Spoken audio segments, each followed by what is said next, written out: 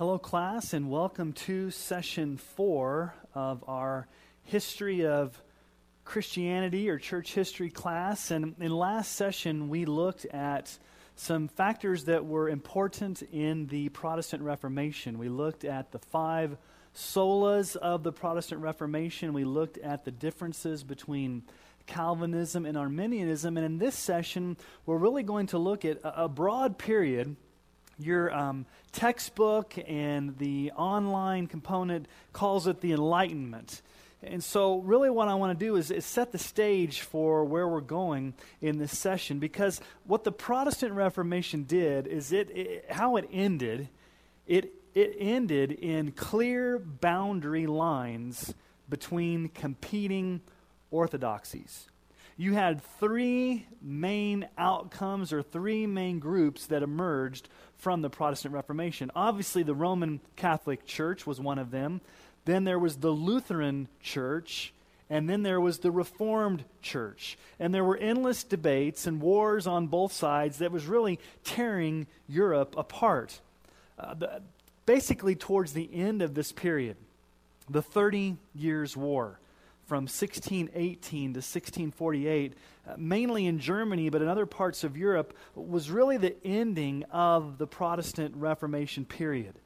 We also see in France that it was beginning to abandon its policies of quote-unquote tolerating Protestants. And then you had the Puritan Revolution in England that brought civil war there. And so really from the Reformation emerged major confessions of faith. The major confessions of faith among these 3 groups that clearly defined and defended each group's key doctrinal beliefs. The biggest one from the Roman Catholic Church was the Council of Trent in 1545. This was the great outcome from the Roman Catholic side of the issue in the Protestant Reformation as a response to the Protestant Reformation. What the Council of Trent did is it promoted Thomas Aquinas as the key theologian for Catholicism. It established that the Latin Vulgate of the Bible is the authoritative scriptures and matters of dogma. One of the amazing things that the Council of Trent did was it elevated tradition as an authority parallel to that of Scripture. Remember the argument last time of sola scriptura. The Council of Trent said, no, it's not sola scriptura, it's not Scripture alone. Tradition has an authority parallel to that of Scripture.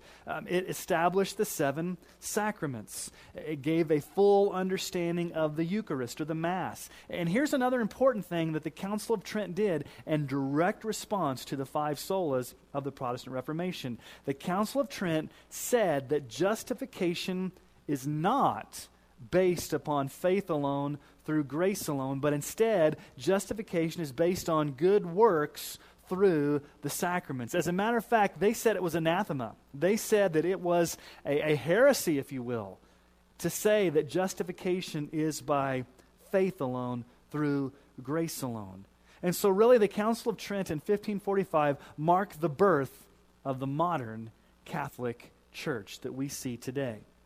So that was the Catholic response. Well, let's talk about the Lutheran response. It was the Formula of Concord. In 1577, this solidified Orthodox Lutheranism. It was really probably more akin to Melanchthon's method than to Luther's. It established the Protestant scholasticism of Orthodox Lutheranism. And one of the great things about the Formula of Concord is it really helped clarify the doctrine of the inspiration of Scripture, that whole idea of Scripture alone. It helped confessionalism become more rigid. Now, because these battles had been waged, Lutheranism became more rigid and established itself separately from Catholicism and from the Reformed or Calvinistic view. And then the third stream would be what we would call the Reformed response. You had 2 major responses. You had the Synod of Dort. We talked about this last time. The Synod of Dort convened in 1618 and 1619 with 70 Dutch representatives and then 27 from other parts of Europe to come to answer the Remonstrants, the group from the Arminian party who argued for the 5 points of Arminianism. And so the Synod of Dort really established the 5 points of Calvinism in the Dutch church. But also in England and in Scotland, you had the very important Westminster Confession. If you remember from your reading, there was the Long Parliament. And in 1641, 121 pastors and 30 laymen and 8 representatives from Scotland came together to draft the Westminster Confession, which has become the definitive confession today of faith for English, Scottish, and American Presbyterians, Calvinistic Presbyterians. And so you've got the Catholic response in the Council of Trent, you've got the Lutheran response in the Formula of Concord, and then you have the Calvinistic response in the Dutch Church with the Synod of Dort, in the English and Scottish Church with the Westminster Confession. And so really, by the dawn of the 1600s, you have clear lines being drawn between these major groups. And so the spirit in Europe is becoming a little unsettled with the rigidity and the dogmatism of these creeds. And so there is a reaction. What happens is there becomes a reaction really to the Protestant Reformation, which is kind of tragic, because the Protestant Reformation was a revival. It was an important recovery of the gospel. But what we see next is a reaction to that. We see some liberal shifts. We see some weird things. I think as we look at these reactions, we'll see some good things about them.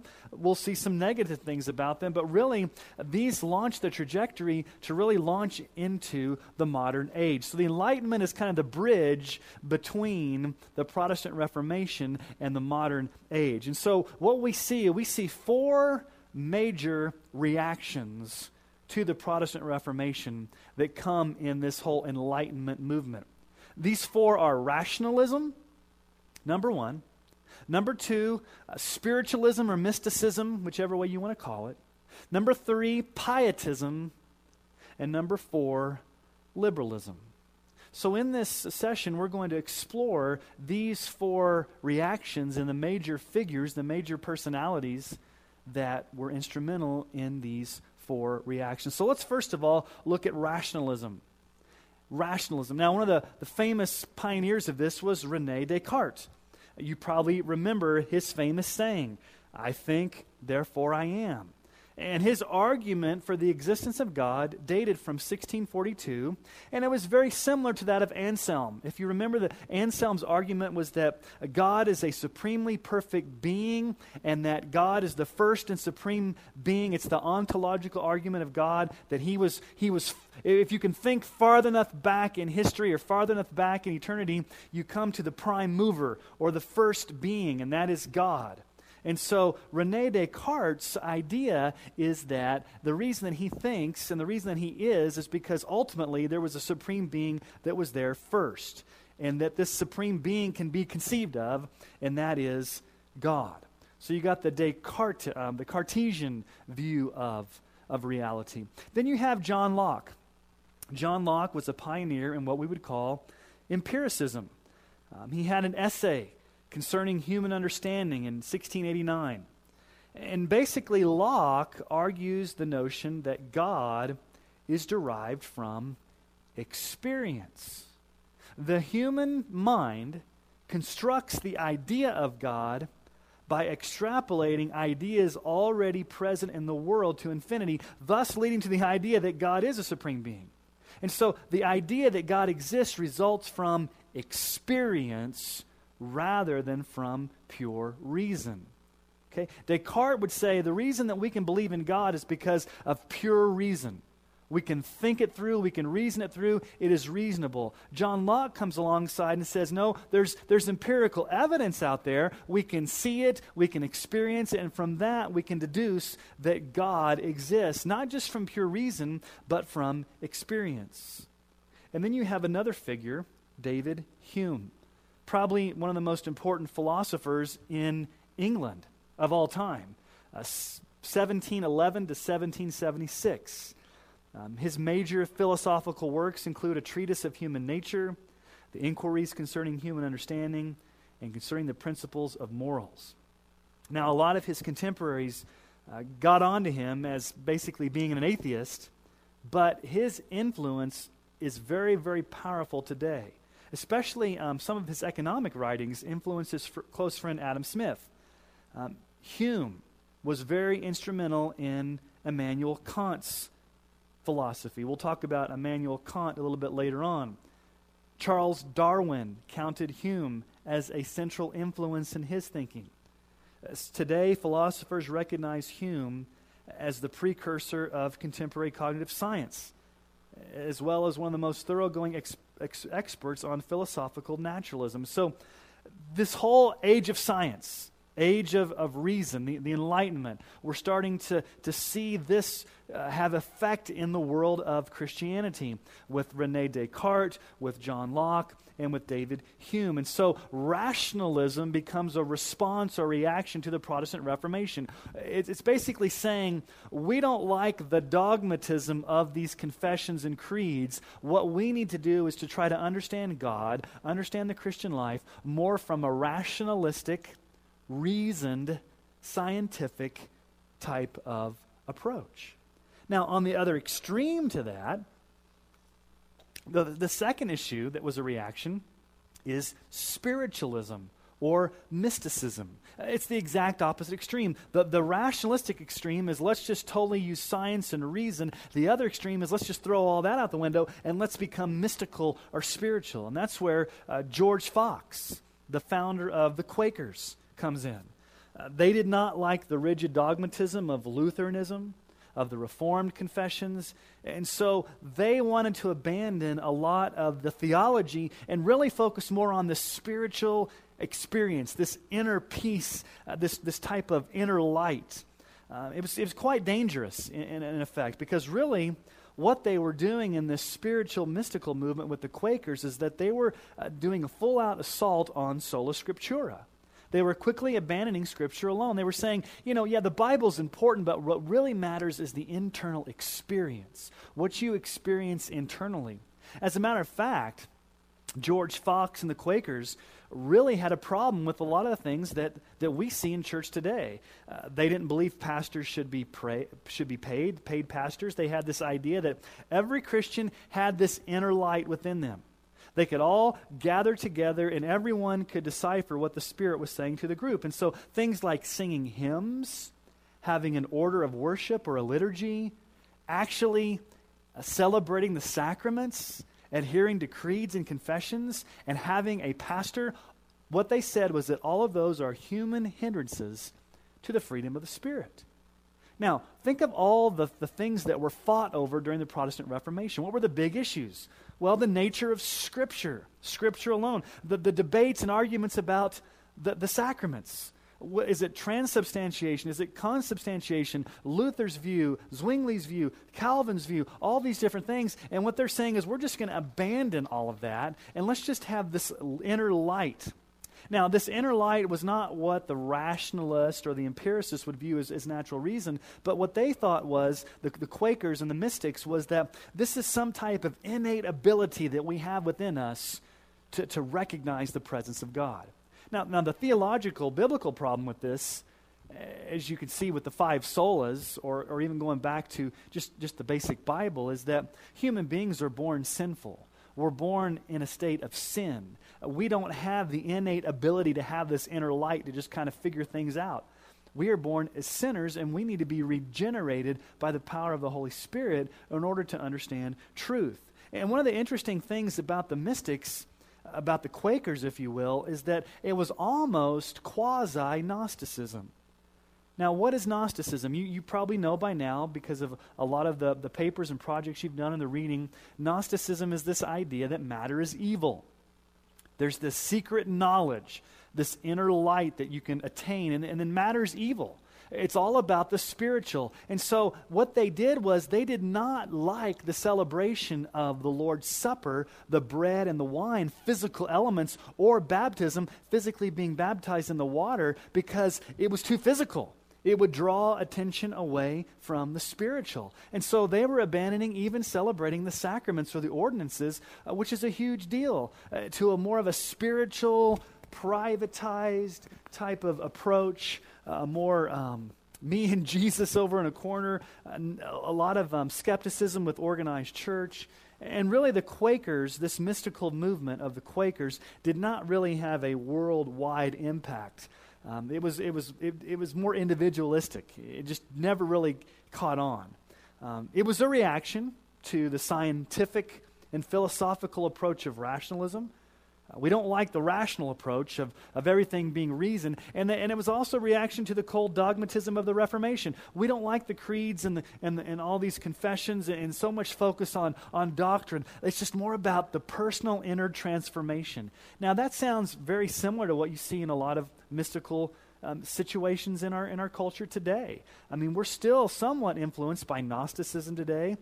The Quaker, not a lot of Quakers, but this whole idea that we don't have to have pastors, we don't have to have church, we don't have to have an order of worship or hymns or celebrate the ordinances of Lord's Supper or baptism. We don't need any of those trappings. We can just go off into a mountain or go off to the beach and just be by ourselves, and somehow we have this inner light to commune with God.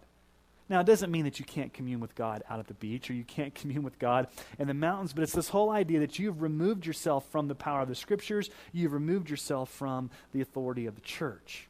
So the first reaction was rationalism. The second reaction was mysticism or spiritualism.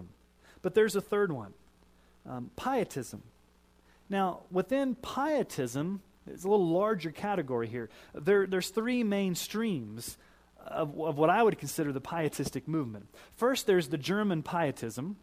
Number two, there's John Wesley's pietism that gave birth to Methodism. And then there's the Great Awakening in America under the preaching of Jonathan Edwards, which is more of a Calvinistic pietism. And so you have these Lutheran pietism, Methodist pietism, and Calvinistic pietism. And let's just stop and talk about the word pietism, piety. Piety really focuses on holiness, the conduct of your life, having a changed and transformed life as a result of a personal relationship with Jesus Christ. Now let's look at these three streams. The first stream is German pietism. German pietism, Philip Jacob Spener, 1635 to 1705, he's been called the father of German pietism. And he published the Pia Desideria, Pious Longings was the title of it, in 1675. This became the foundational charter for pietism. Now, one of the strengths of German pietism was really its grasp of Scripture as foundational. And one of the interesting things about this Pious Longings or this Pia Desideria work that Spener published was that he really outlined the whole idea of small group Bible studies. Now, he didn't call it small group Bible studies, but it was kind of an ancestor to what we would have today as a Sunday school class or of a small group Bible study where you would gather together as a smaller group, not in a large group setting with the pastor preaching, but in a smaller group where you would do small group Bible study. And so he was kind of the pioneer of that movement because they believed that the Word transformed. The Word needed to be taught. It needed to be preached, yes, in the corporate worship gatherings, but you also needed to gather into smaller groups and to learn the Scriptures. Now, a name that you need to remember is Count Zinzendorf. He was influenced by Spener. Spener was his godfather. And Count Zinzendorf was really instrumental in the formation of the Moravian movement. The Moravians were a group of Hussites. They were forced to leave Moravia because of persecution. And since Count Zinzendorf was wealthy and had a lot of land and a large estate, he allowed them to take exile or asylum in his estate. And they really started to impact him. And so Count Zinzendorf and these Moravians began to get passionate for Christ. And there was actually a revival, a Moravian revival under this time where they launched a lot of missionaries to go out into the world to spread the gospel. So one of the great things about Count Zinzendorf and the Moravian movement was their missionary zeal. They birthed this missionary movement, and what we see was that it had a really positive impact on global evangelism. But one of the things that it affected is these missionaries would go all over the world. And there was one such man that encountered these Moravian missionaries, and it changed his life forever and really changed the history of the church in a great and powerful way. And that man is John Wesley. So even German pietism with Count Zinzendorf, even though it didn't directly affect England, it indirectly brought John Wesley on a journey to where Methodism was born in England. So let's talk about John Wesley. John Wesley from England was a young Anglican preacher. He was unsaved. He was not a believer, but yet he was, quote unquote, sent on a mission trip, if you will, to go to the United States, to the state of Georgia, the colony of Georgia at that time, to do mission work among the Indians. And he was very depressed on his way out there because he was just conflicted in his soul because he knew deep down in his heart he wasn't saved. But on the boat trip, on the ship over, he was on the boat with a group of Moravians, these missionaries, and he began to see something very unique in them and very different in them, and they had somewhat of an influence upon him. And so he goes to Georgia and has a miserable time. And then on his way back to England, and he gets back, you can hear in his journal and his memoirs, he would say something like, I went to America to convert the heathen, knowing that I myself was not converted. He knew deep in his heart that he wasn't saved. So he gets back to England, and after having this very depressing, defeating time doing mission work as not a Christian, thinking he was, but yet he had this experience with Moravians. He wasn't sure of his salvation, so he decided to look up some of those Moravian people in London. So he reconnected with the Moravians. And in 1738, he attends a Bible study at Aldersgate. And this was the watershed moment in John Wesley's life. As he goes to this Bible study, he really didn't want to go. He went reluctantly. But as he's in this Bible study, one of the Moravians was reading Luther, Martin Luther's preface, just the preface, to the book of Romans. Martin Luther wrote a commentary on Romans, and they weren't even getting to that. They were just reading Martin Luther's preface. And then these are the words of Wesley. He said about a quarter of the way through the reading, this is what he said, quote, I felt my heart strangely warmed. I felt I did trust in Christ, Christ alone for salvation. And assurance was given me that he had taken away my sins, even mine, and saved me from the law of sin and death. That was John Wesley's salvation experience. That was when God opened his eyes to the truth of his condition, that he was not saved, and he cried out for salvation, and God saved him through the grace of Christ. And what ensued were these holy clubs, where Wesley would train men to grow in Christ, to be disciplined, to do Bible study, to learn the Scriptures. And he really didn't want to start a new denomination. And he was an Anglican pastor. And people began to mock these holy clubs, and they got the nickname Methodists. It wasn't like John and Charles Wesley said, hey, let's call ourselves Methodists. That was the nickname that their detractors gave to them. But eventually they took that name as a badge of honor and began calling themselves Methodists. And Wesley was known as a relentless preacher. He was a circuit rider. He would travel all over England and America on horseback, preaching especially out in the open to the common man. And in America, it had a huge impact because during this time, there was the expansion moving west. And when we think of west back at that time, don't think of California. Think more like Kentucky and Illinois and Tennessee and Missouri, places like that. It's moving from New England west on the frontier. And a lot of these people out on the frontier area, they didn't have a lot of links to the denominations back east. A lot of these were common people. They weren't highly educated, but they were ready for a revival to spread through. And so this was spearheaded by Francis Asbury. Francis Asbury was sent to America in 1771 by John Wesley to preach.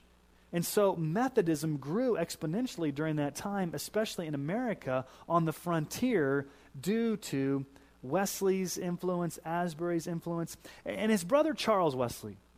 Charles Wesley was a prolific hymn writer, wrote a lot of hymns. I believe he's probably written one of the richest hymns of all time. I don't know if you've heard the hymn, And Can It Be? It was originally titled Free Grace, but let me read to you the words, And Can It Be? Just a powerful hymn that really encapsulates Charles Wesley's salvation experience. he was impacted by the Moravians as well. And when he got saved and when his eyes were open and when he was saved by sovereign grace and when God caused him to be born again, Charles Wesley wrote this hymn as a way of praising God for his free grace. So here's And Can It Be. I won't read all of the stanzas, but just enough to give you an idea of the rich hymnody of Charles Wesley. And can it be that I should gain an interest in the Savior's blood? Died he for me who caused his pain, for me who him to death pursued. Amazing love, how can it be that my God shouldst die for me? Amazing love, how can it be that my God shouldst die for me? He left his Father's throne above, so free, so infinite his grace, emptying himself of all but love, and bled for Adam's helpless race. 'Tis mercy all immense and free, for oh my God, it found out me. 'Tis mercy all immense and free, for oh my God, it found out me. Long my imprisoned spirit lay, fast bound in sin and nature's night. Thine eye diffused a quickening ray. I woke, the dungeon flamed with light. My chains fell off, my heart was free. I rose, went forth, and followed thee. My chains fell off, my heart was free. I rose, went forth, and followed thee. Amazing love, how can it be that my God should die for me? No condemnation now I dread. Jesus and all in him is mine. Alive in him, my living head, and clothed in righteousness divine, bold I approach the eternal throne and claim the crown through Christ my own. Powerful hymn that speaks about grace and regeneration and salvation and all the things that accompany me. Salvation by grace alone, through faith alone, in Christ alone. Now, here's just an interesting side note, and just in the conversation that we're having here, especially when you think about the 5 solas of the Protestant Reformation, one of those being faith alone. And this whole idea, especially from Luther and from Calvin, of imputed righteousness. Now, the whole idea of justification by faith alone that the Protestant reformers argued is that not only are our sins pardoned, not only are our sins forgiven and taken away, but also the righteousness of Christ is also credited to us. It's imputed to us. It's reckoned to us. Now, interestingly, John Wesley did not share that view.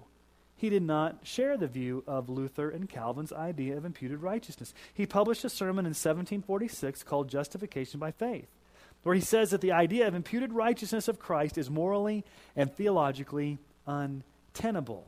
He sees it simply as mere pardon and forgiveness of sins, but not imputed righteousness coming into us from Christ. John Wesley is a formidable, great, wonderful person in church history. It's just go back and read some of his biographies and just look at the life that he lived. Another profoundly impacting person, especially in America, and this is the third stream of pietism, more the Calvinistic pietism, is Jonathan Edwards. Jonathan Edwards. In the early 1700s in New England, if you can imagine, it was a time of partying. Young people were cussing and carousing. They were engaging in singing crazy songs and bar hopping and pretty much having sex with whoever they wanted to have. That sounds like our culture now. And in the midst of this period, Jonathan Edwards had the desire to see God move and bring about ultimate transformation. And so Edwards was the father of the first great awakening in America. Now, it's interesting because he was a staunch Calvinist, but at the same time, he believed in the power of the gospel. And so he was used by God through his preaching to launch the 7-year period of amazing revival and spiritual awakening in our nation called the First Great Awakening. Something interesting about Jonathan Edwards.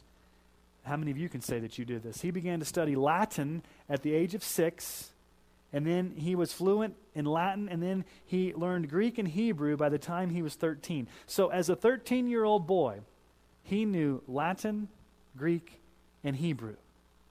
At 13, he entered Yale College. And as a little 13-year-old boy in college at Yale, think about this, he was engrossed in John Locke's Essays Concerning Human Understanding. So he began to read the philosophers. And so even as a young boy, he would have a pen in his hand, not for the purpose of copying the thoughts of others, but for writing down his own thoughts. Think about this, he was fluent in Greek, Hebrew, and Latin, and reading the philosophers at the age of 13. Now, most 13-year-olds today that would do that, we would probably call them a nerd. We're not really sure, but this is an amazing man. Now, he graduated number 1 from his class at the age of 17 from Yale. Then in 1772, he was licensed to preach as a Scottish Presbyterian church in New York. He was only there for 8 months, but then he became basically associate pastor to his grandfather, Solomon Stoddard, at the Congregational Church in Northampton, Massachusetts. So Northampton, Massachusetts is really where Jonathan Edwards spent most of his adult life in ministry. He fell in love with Sarah Pierpont. They were married. They went on to have 11 children. Now, it's interesting to hear about Jonathan Edwards' conversion experience. We heard John Wesley's, where he was going to Aldersgate to a Moravian Bible study, and his heart was strangely warmed when he heard the reading of the introductory epistle to Romans commentary. Listen to Jonathan Edwards. This is from his personal narrative. He gives his testimony of saving faith. He says, quote, "From my childhood up, my mind had been full of objections against the doctrine of God's sovereignty, in choosing whom he would to eternal life and rejecting whom he pleased. It used to appear like a horrible doctrine to me, and there has been a wonderful alteration in my mind in respect to God's sovereignty from that day to this, so that I scarce have ever found so much as rising of an objection against it in the most absolute sense in God's sovereignty, showing mercy to whom he will and hardening whom he will.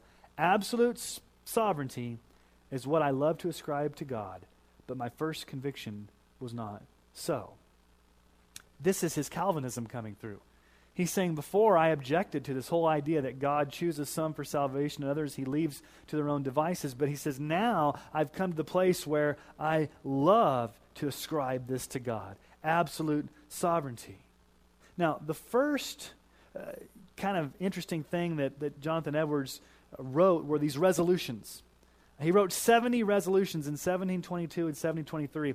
Things like, number 4, resolve to never do anything, whether in soul or body, less or more, but what tends to the glory of God. And so these were personal resolutions that he had for his life in that pietistic stream, if you will, affecting his behavior before Christ, the resolutions. Now, his grandfather died in 1727, and he became the pastor of the church in Northampton. And here's the first big struggle as pastor.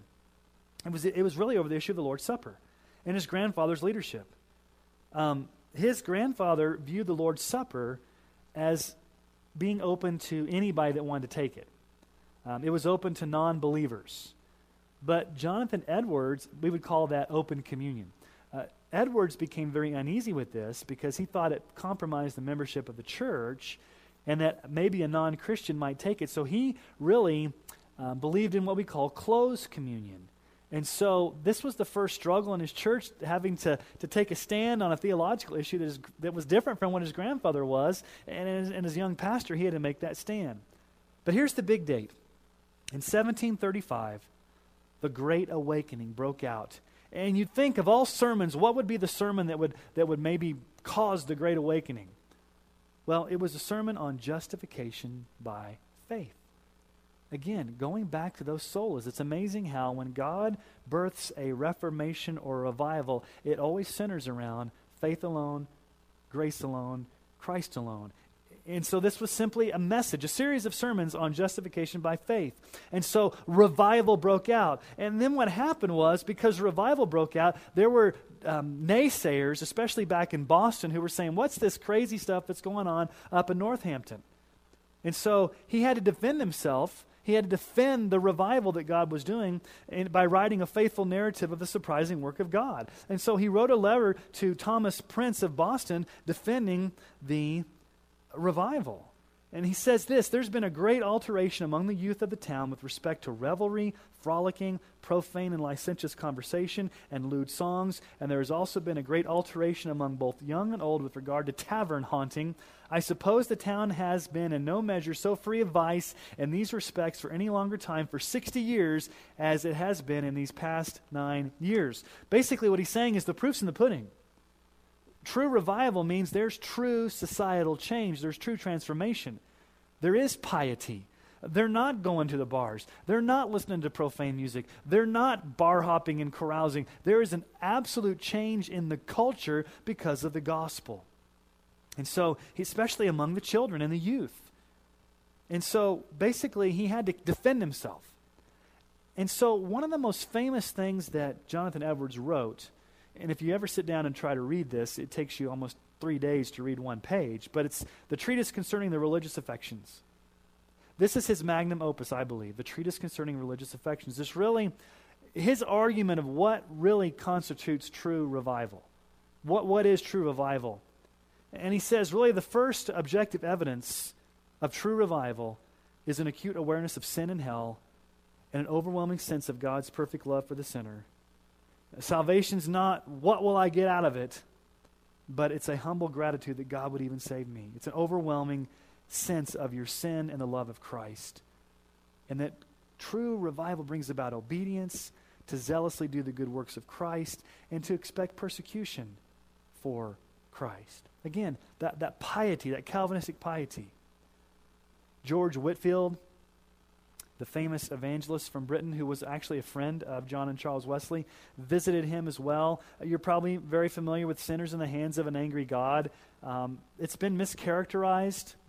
If you read the entire sermon, at the very end, Jonathan Edwards becomes very loving and appealing for people to trust Christ, to flee to Christ.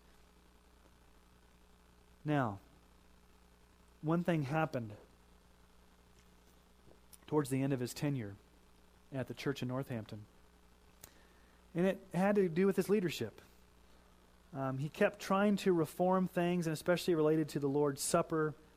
And sadly, he battled his church, and they voted him out in 1750. He was asked to leave by vote. He had been there. Think about this. You'd been the pastor of a church that experienced 9 years of revival called the First Great Awakening, and then your church basically votes you out. And so towards the end of his life, he has a new life. He becomes really a missionary to the Indians. He lives on the frontier in Stockbridge, and that's where he did a lot of his prolific writing and his treatises. And so really, a lot of the main purposes of his writings was to combat the whole idea of Arminianism. He was a Calvinist, so a lot of his writing was to talk about the sovereignty of God. So, as a Calvinist, he wrote Freedom of the Will, Original Sin, The End for Which God Created the World, The Nature of Virtue, some of these major philosophical. As a matter of fact, if you look at American history, most theologians, most scholars, most philosophers would agree that Jonathan Edwards is the greatest mind that America has ever produced, as far as just the brilliance of him. Now, he was a student of John Locke, so he was a product of the Enlightenment. So he really is a paradox here, because he's a masterful philosopher.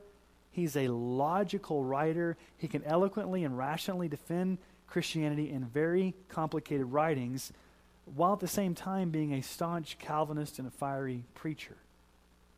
And so, towards the end of his life, in 1758, he became president of Princeton College. And then he died of smallpox just a few months later. A great impact on American pietism, as well as Jonathan Edwards, the Calvinistic pietism, John and Charles Wesley, a more Arminian Methodist pietism, and then you have the German or the Lutheran pietism. So that's the third big issue. So we've got the first reaction to the Protestant Reformation is rationalism. Secondly, you've got spiritualism or mysticism. Thirdly, you've got pietism, which in my view is not necessarily a reaction. I think it's an extension. I think the pietism, in my estimation, was a good thing. There were good things that came out of pietism. Probably not so much out of rationalism, in my opinion, or mysticism, and especially the fourth one we're going to look at, liberalism. Liberalism is the fourth big reaction under this period of the Enlightenment. Two quantum shifts in world history happened in the 1800s. These affected world history, and they affected church history, and we are products of those today. In 1848, Karl Marx published Communist Manifesto. In 1859, Charles Darwin's Origin of Species. Two major works that have had quantum shifts in how the world views reality. So this whole period of the 1800s is influenced by these two works, and also the stream of Christianity is beginning to change. You have Immanuel Kant, one of the greatest philosophers of all times. He was more in the 1700s, but really he sets up the 1800s. He'd been a firm believer in rationalism until he was awakened, quote unquote, from his dogmatic slumber by reading Hume. And so he didn't accept the view of Descartes. He didn't accept the view of empiricism. He proposed a radical new alternative to both of these. So in 1781, he published the Critique of Pure Reason. And in this, he argued there is no such thing as innate ideas. There are fundamental structures of the mind, and within those structures, we place whatever data the senses provide. Now, here's the thing that was radical about Kant. Here's how Immanuel Kant has influenced where we are today. He argued, basically, there is no such thing as purely objective knowledge. He says the rationality of Descartes, of Hume, of the deists, it was nothing more than an illusion. So you have the seeds here being planted of there is no such thing as objective knowledge. There's no such thing as objective truth. There's no such thing as absolute truth. He was not a big fan of the ontological arguments put forth by Anselm, later on by Descartes, others for the existence of God. Remember, their argument is, if you can think that God is there, he must be there because he gave you the ability to think that in the first place. And if you can think as far back to whoever was the prime mover, the first among anything, think as far back and then there you have God. And so Immanuel Kant says just because you think about it or just because you conceive God doesn't necessarily mean that God exists. It could just be that you're thinking that. And so he sets up this whole idea to kind of question that. And so he sets up the big issues of the 1800s, where theologians and philosophers are going to have to attempt to wrestle with the relationship between faith and reason. So Immanuel Kant is the setup in the 1700s to what we find in the 1800s. And the first big figure in the 1800s is Friedrich Schleiermacher. Try to say that fast. Friedrich Schleiermacher. He was raised Reformed, but he was also influenced by Pietism of the Moravians. But he was heavily influenced by the Romantic movement, the Romanticism. And he argued this: religion's neither grounded in practical or moral reason, but really it comes in what he called feeling, or feelings. His famous work, The Christian Faith, he shows that this idea of feeling, when he says feelings, it's not the kind of way we look at it. It's not like sentimentality. It's not a passing emotion or some type of sudden experience. But what he says, it's a profound awareness of the existence of God. It's this awareness of God. Now, this is where we start getting a little slippery. We start moving away from absolute truth. We start moving away from Scripture alone to this idea that if we sense God, if we feel God, if we're aware of God, then that defines truth. And another thing that he also did was he gave rise to this idea that the community determines truth based upon feeling. He's opening the door to subjectivism. He also denied miracles. You go back and read some of his writings, and he didn't believe the Genesis account and other things. And he said those things really don't matter.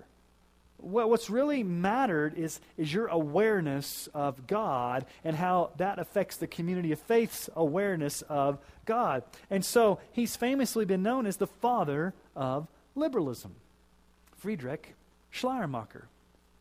Now, G.W.F. Hegel, 1770 to 1831, was another philosopher. I don't know if you've heard of Hegelian philosophy or Hegel. He's famous for his process of reasoning. Here's what he said. He says, first of all, we pose a thesis. So we come up with a thesis. And then we need to test that thesis by posing an antithesis. And then we need to kind of come to a synthesis between the two. And when we do that, that's reason. So you've got your thesis, you've got an antithesis or antithesis, but you really don't want to deal with both of those because there's no absolutes. You need to synthesize those two together, and that's what you come up with. Now, he did say that Christianity was an absolute religion, but his system of thought sets the stage for liberalism. See what he does here? He doesn't start with absolute truth. What he does is he starts with competing thoughts, and he says, these thoughts may be right, they may be wrong, but the main thing to do is to synthesize them, to bring them together to make up what you believe.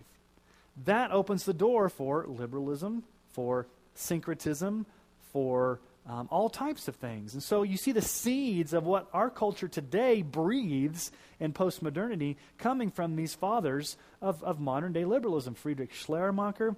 And then you have another interesting character during this time, Soren Kierkegaard, 1813 to 1855. He was a Danish Lutheran. He wrestled with the ideas of Immanuel Kant, of Hegel. And so here's what his argument was. He says Christianity is not based upon reason. It's not something you just reason. So number one, it's not a reason thing. So he goes back to the rationalist, the empiricist. But he says it's also not based upon a feeling, like Schleiermacher. And then he also says it's not just a synthesis of good ideas like Hegel. He argues for it being based upon faith. Faith in God, whose revelation comes to us in the Scriptures and in Jesus Christ. So out of all of these Enlightenment guys, Soren Kierkegaard was probably the most conservative and probably the most closer in line with Orthodox theology. And he believed that Christianity had been watered down in his day. There were too many nominal Christians in name. They just signed a card. They were just a member of a church, but there was no life transformation. And if you were truly to be a Christian, you had to count the cost for your Christian faith, and you had to be willing to pay that. And he said, you can be a Christian by name, but not truly be a Christian.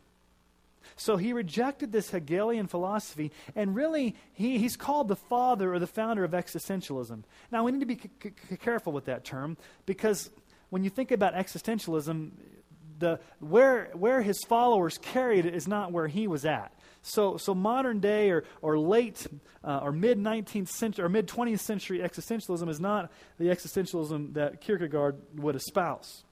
Basically what he said is that the Christian life is a life of experience, a life of existence. It's a life of faith, a life of risk, a life of tragedy. It's not so much a life of formalized dogma, but it's this whole idea of living the Christian life, experiencing the Christian life, existing as a Christian in the world as a follower of Christ. And so his idea was that you need to be able to take that risk to experience the Christian life of faith.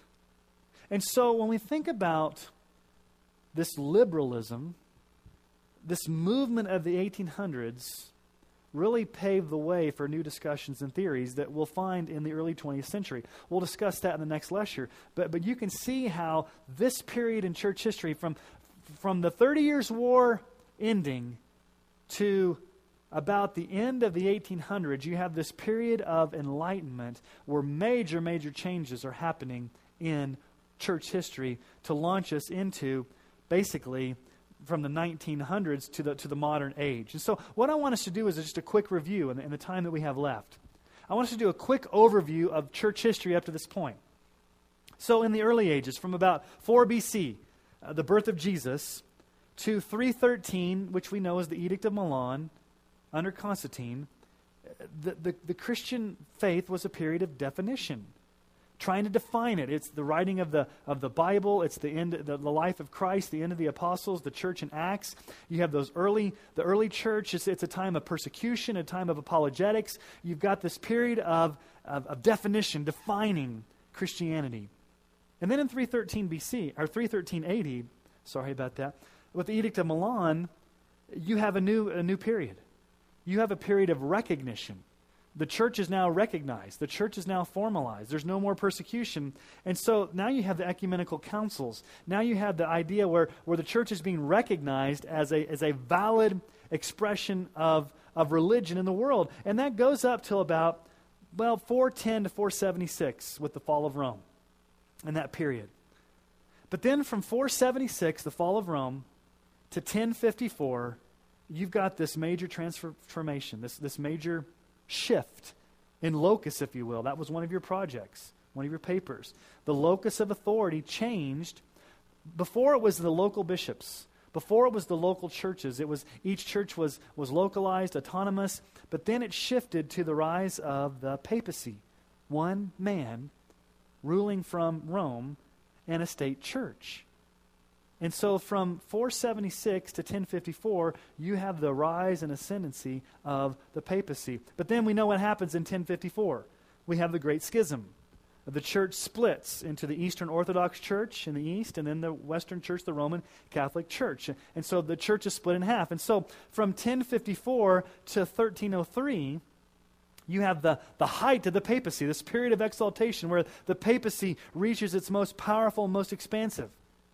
But then in 1303, when Boniface is humiliated, you see the papacy's decline. It's not at the height at where it was. And then from 1303 to 1453, you have this period of fragmentation. You've got the rise of nationalism. You've got the dawn of the Reformation. You've got a period of unrest leading up to the Protestant Reformation. In 1453, what happens? The fall of Constantinople in the east. And then the rise of the Protestant Reformation, 1517. Where Martin Luther posts his 95 Thesis. And then you really, from about 1517 to 1618, that 100 years of the Protestant Reformation, you have the 30 Years' War in 1618.